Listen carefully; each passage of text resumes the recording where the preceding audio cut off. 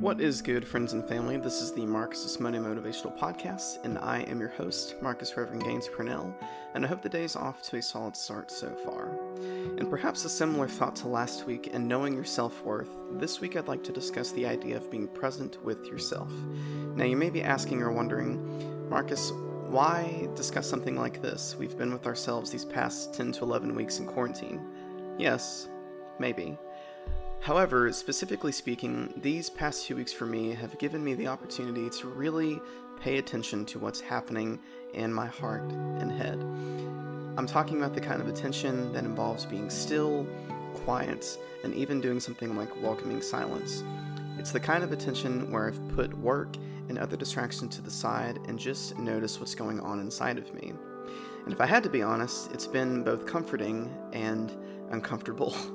It's been an ebb and flow of thoughts and feelings between looking at new opportunities to grow and mature, being thankful for the many blessings that I have, and even acknowledging that I feel alone at times.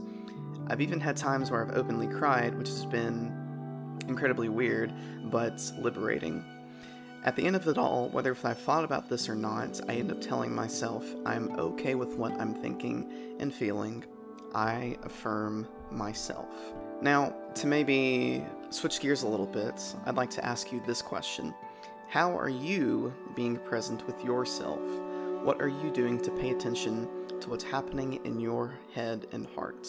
You could be thinking, Marcus, I don't have the time to be present with myself, or I do this on a daily basis, or something along those lines. I completely and 100% acknowledge that everyone's situation is different, yes. Like I personally don't have the responsibilities of a family or anything like that, while you might.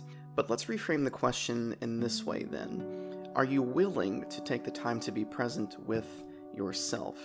To put aside distractions, to get in the quiet, to get in silence, or whatever that may resemble, because at the end of the day, it comes back to loving yourself. And I may have said this before, and if I'm a broken record, please forgive me.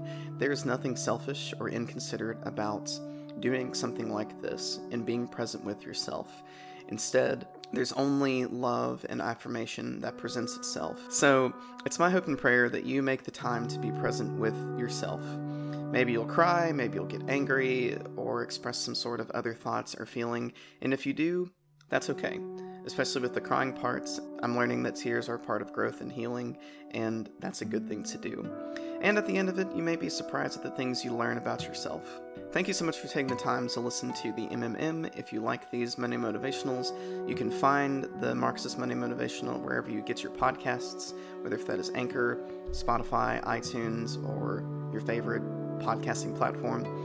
Please consider subscribing, leaving me a rating, a like, comments, or even feedback, which I always appreciate. And you can also find me on social media, on Twitter, Instagram, and WordPress at Reverend Gaines. Until next week, I hope you and yours have a solid rest of your day and week, and practice being present with yourself. Peace be with you.